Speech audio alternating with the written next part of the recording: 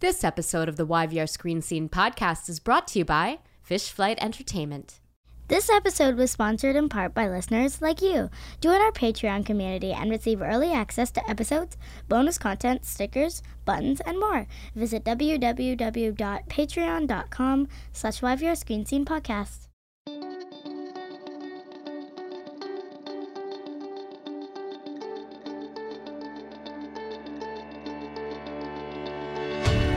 Welcome to the YVR Screen Scene podcast, where we pull back the curtain and expose the beating heart of the Vancouver film and television industry, namely the actors and filmmakers and other talented artists who do the work.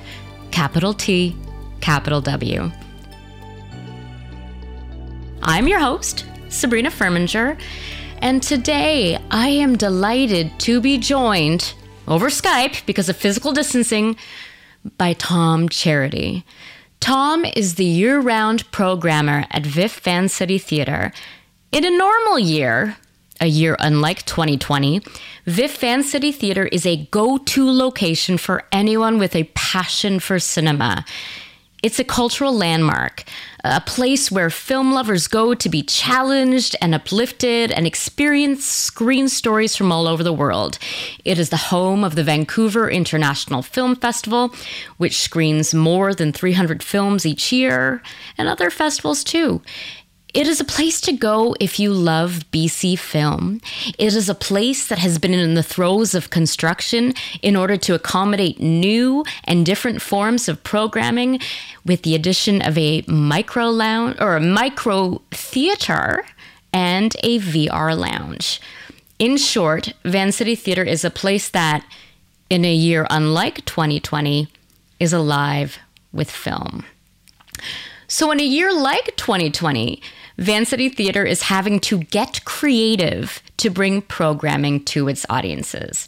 So today we're going to speak with Tom about how the COVID-19 pandemic has impacted VIFF Van City Theatre in particular, and the cultural landscape in general.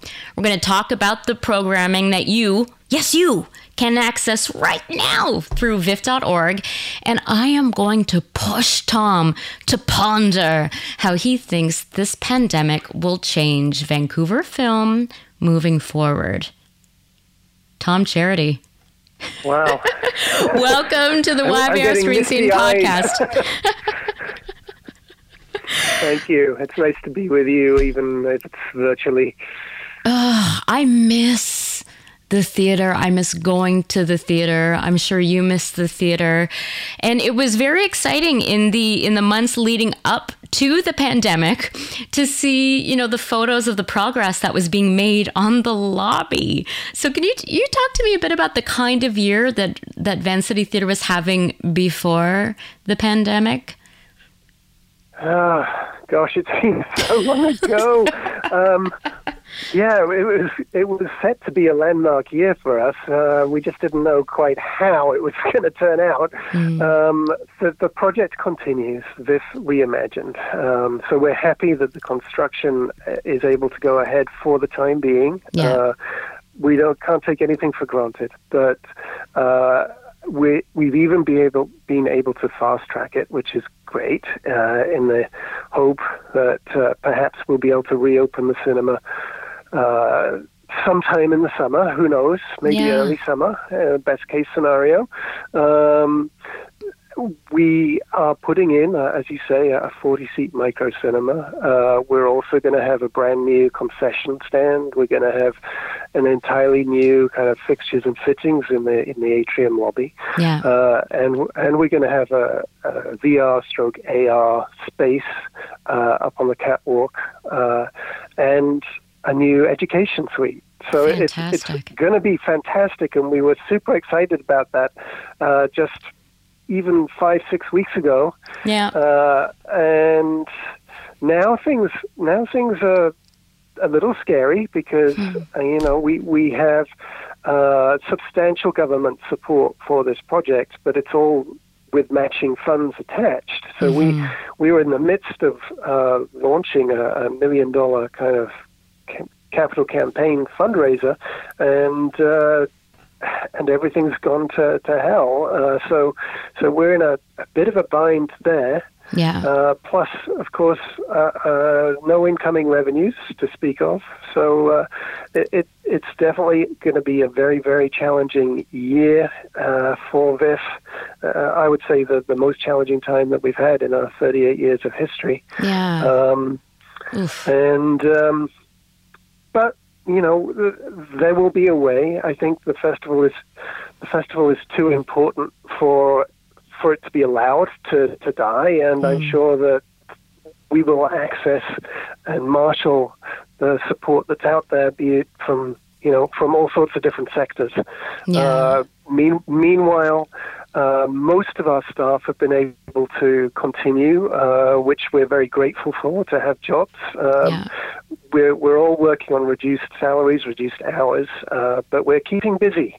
We're trying to stay engaged with our audience. We're trying to make ourselves useful as our sector can be by helping distribute and disseminate worthwhile work, and hopefully, I think one of the things we're seeing in this time is just how important culture is as a way of sustaining and supporting our mental health when we're deprived of so many other things. Yeah. So we're trying to do our part in that. Before we talk about the programming that you are offering, I want to go back to what you were talking about, the fact that it is a scary time. It's also a scary time for so many other sectors. And within the cultural landscape, there are so many different organizations, that have had to close up, or in the case of something like Bard on the Beach, not even begin its season, just cancel the whole season for the year. Is there any comfort to be derived for you from the fact that VIF isn't the only organization that is having to go through this? Like, do you see down the road working with other elements within the cultural sector to, deal with all the challenges that everybody is facing, especially when it comes to funding? Yes and no. I don't take comfort from the fact that everybody's going through a terrible hardship, but I do suppose that I've been pretty impressed with how the federal authorities have been stepping up and facing this challenge, and I'm fairly confident that they are not going to stand by and watch while the cultural sector kind of drowns. Yeah. So I think in that sense, nonprofits like ours are probably going to be in a better position than a lot of small businesses, and we're lucky from that point of view. Okay. Well, silver lining, I guess. I know it's such a. I'm in my lifetime, I've never encountered anything like this. It's almost hard to find the language to talk about this historic moment and everything that we are going through.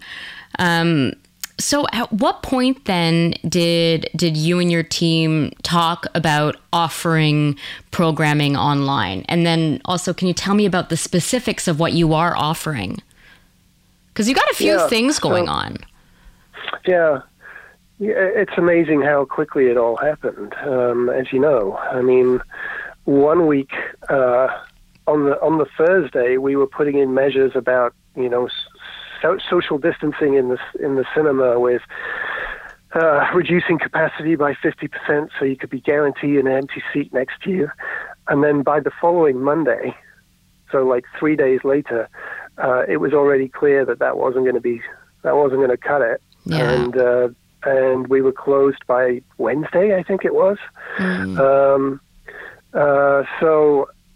that was all very sudden. And by that following weekend, we were offering our first streaming option. So I will give credit here to, there's an American distribution company called Kino Lorber, which is a long-established art house distributor. Yeah. And it was their initiative in the first place to not only approach independent theaters like our own to say, we have films that you might like to consider streaming, but they went that step further because we don't have our own streaming platform and said, we can give you a tailored link that's specific to your theater from which your customers can purchase the film, which made it very easy for us and super quick. Yeah. So that was how we were able to jump on it so quickly, and we will split the revenues with you down the middle in support of you because we need each other. Yeah, but it's true. So that was amazing that they were able to put that together for. I know that it's over 100 independent theaters across the United States have been working with them over the last few weeks. Yeah. And as it happens, the film that they first offered was Baccarat, which we had scheduled to be playing 2 weeks later in the theater anyway. So perfect fit for us. Absolutely. Do they carry any Canadian film at all, or any BC film? Kino doesn't, and most Canadian films with a U.S. distributor would have a different Canadian distributor, so it's slightly more complicated with Canadian films. So hasn't been as quick from the Canadian distributors to be able to jump on this, but we do have one currently on offer. Semi-Canadian film, The Hottest August, which is a fantastic documentary by Brett Story, who is Canadian, albeit this is a documentary filmed in New York in 2017, where Brett spent a month talking to the people of New York, mostly kind of working class people in the outer boroughs, about their feelings towards the future. And what they were concerned about, whether they were confident in the future. And this was kind of around. She was thinking about climate change, but talking to them, most of them weren't. Despite Hurricane Sandy and all that, it wasn't a huge issue for most of the people she was talking to.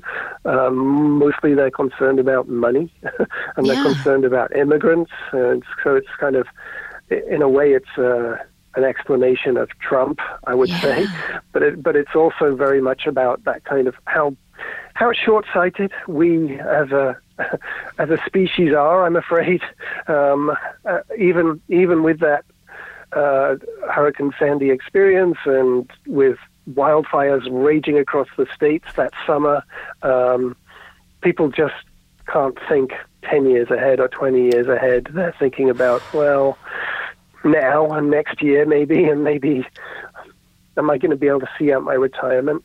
Yeah. What incredible insight into our recent past. Like, that is seems like an incredible historical document that I will absolutely be. So what's the term? Am I streaming it? Am I renting it? Am I screening it? What terms are we using here, Tom? Well, I say, and what you're doing is renting the opportunity to stream it for 3 days at, I believe that one is $12 Canadian. Yeah. Because we're working with different distributors, then it's one of the challenges has been that they're not able to offer uniform pricing for us. Some of them are only able to offer U.S. pricing. Yeah. And everybody's setup is slightly different. So in the medium to longer term, we're hoping to set up our own streaming service where we can uniform these things. Yeah. But at the moment, it's a bit more piecemeal, unfortunately. Well, I will say, though, that I am very energized by the film that you just described, and I will be watching it this very evening. So is it coming up, or you said it's on offer right now? That's on offer as of this week. Nice. And okay. We'll keep it on our website, this.org, for a little while. Okay, great. And so that's the first Canadian film that we've been able to offer, but it won't be the last. I've been talking to Canadian distributors over the last 3 weeks, and everybody's interested in following this model. It just takes a while to get it all set up. Well, everybody's isolated and in lockdown, and some of the labs are not deemed essential services in Toronto, so getting that work actually up and available is proving a little more time consuming than we would have liked. But we're definitely working on getting more Canadian content up there as soon as we can. Yeah. Well, I'm happy that you are, and I'm happy that you're offering the streaming, the rental, the experience, the ability to watch the films that we're not seeing elsewhere. But I'll admit that I'm sure like a lot of people have that profound sense of sadness that I can't go to the theater right now. And I wanted to talk to you about what we lose when we are not gathered together in a shared space like a theater. Like there is something, or like what is added to that experience, because like my hope is that when this is over, we won't be scared to go out, that we will still be excited to go and experience stories, sharing space with other people. So can you tell me some of your thoughts on talk about the magic of cinema, Tom, basically?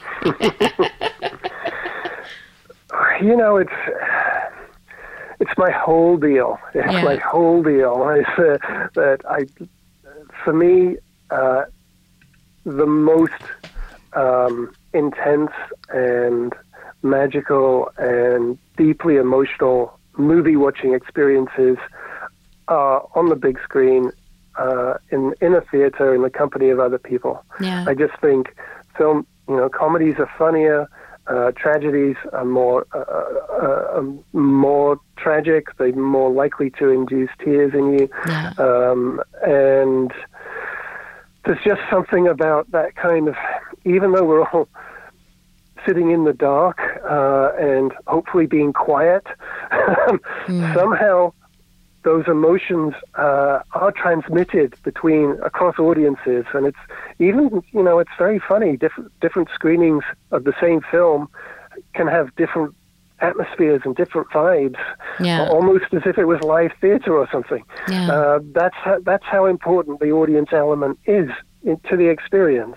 At the same time, the movies don't change. The movies other movies, and they're more important they're the most important factor in this. People love our theater, they love coming to our theater, but if we were showing bad movies, that would soon vanish, that kind of loyalty, I think. Yeah. So if this is the only way we can share the movies for a little while and experience them at home, then so be it. I think you just have to make that kind of mental leap. It's interesting that there's already been some audience research, some surveys of people. What will you do when this is over? Would you feel comfortable going back to support the arts? Will you be going to the theater?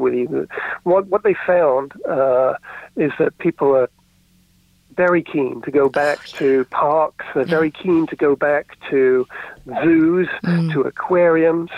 A little more nervous when it starts being an enclosed space. And the art form that they're most nervous about is the cinema. That's what they're saying at the moment. Yeah. And obviously that makes grim reading for those of us who are in this business. That said, I think it's totally understandable. Yeah. And that's going to change. I know that I'm desperate to go out and I'm desperate to go to a restaurant. I'm desperate to go to bars again. Yeah. I'm desperate to experience that precious life that we all took for granted. Yeah. And movies, big part of that. I think people are going to be fed up with what Netflix is able to provide after a while, because people aren't producing new stuff. So if this goes on for a while, and we're all going to be kind of getting towards the bottom of that particular barrel, I'm afraid. And I think people, once they're assured that it's safe, especially when there's a vaccine out there, then I really believe it's not going to have long-lasting impacts on what we do. People have been talking about the death of cinema for a long, long time, and our experience at VIF, at Van City Theatre, is that our attendance goes up year after year after year. Yeah. So I think it's slightly different for the multiplexes because in that business, they're all facing bankruptcy, frankly, over this spell. So unless people come in to kind of salvage them, then that could have really profound repercussions for at least the number of commercial theaters that are around. Because I think this recession is going to hit them really, really hard. Yeah. But I think as far as people's habits go, I believe that all the reasons that we've always wanted to go to the movies for that shared experience, those are still going to be dictating behavior. We go to the movies because we love it, and that's going to be the same at the end of 2020 as it was at the end of 2019. Yeah. I really believe that. I believe it too. Especially when I'm seeing all the cancellations of festivals that I was looking forward to. Like Doxa was one that I was like, I need my documentaries. I need to be able to go and just binge thoughtful documentaries, well curated from all over the world, and that is, you're right, that's not an experience that we get elsewhere. So if people want to support VIF, Van City Theatre, in this moment, is there anything else that they can do besides renting the films? Yes, please. Please. We are, as I said, in the midst of this renovation. Yeah. And if you go to vif.org, you will find top right of our website, support us. Yeah. Give a gift, buy a gift card, or donate to the VIF Center Reimagined. And we're actually relaunching that donation campaign sometime in the next week, 10 days. Perfect. Okay. With it's a really tough time for everybody, and we know people are inundated with these kind of requests from all sorts of really great causes, and we wouldn't be asking if we didn't need the help, I'll tell you that. Yeah. But yes, there are myriad ways in which you can help support this, with a gift of any size. We really appreciate it, and by purchasing a streaming option, 50% of that revenue is coming back to us and helping sustain us through this period. So definitely check out what we have there at the moment. I believe there are 5 or 6 current paid for rental options for you. If you subscribe to our newsletter, you'll also get a bunch of free streaming recommendations as well on a weekly basis. We're also launching a brand new podcast as of today, in fact. The VIF podcast, with a little rival to you, Sabrina. I know about the VIF podcast. It is slightly different. It's vastly different. Time enough in the day for us to do more than one podcast, right? Absolutely. We're launching that with at the moment we are kind of repurposing recorded creator talks and masterclasses that we've done over the years, and the very first issue is Michael Moore. Yeah, I mean, very different than very, very different. Not recorded in your bedroom, but yeah, no, it's a very exciting lineup of creator talks from some of the masters of storytelling who you have had pass through the doors of the theater in recent years.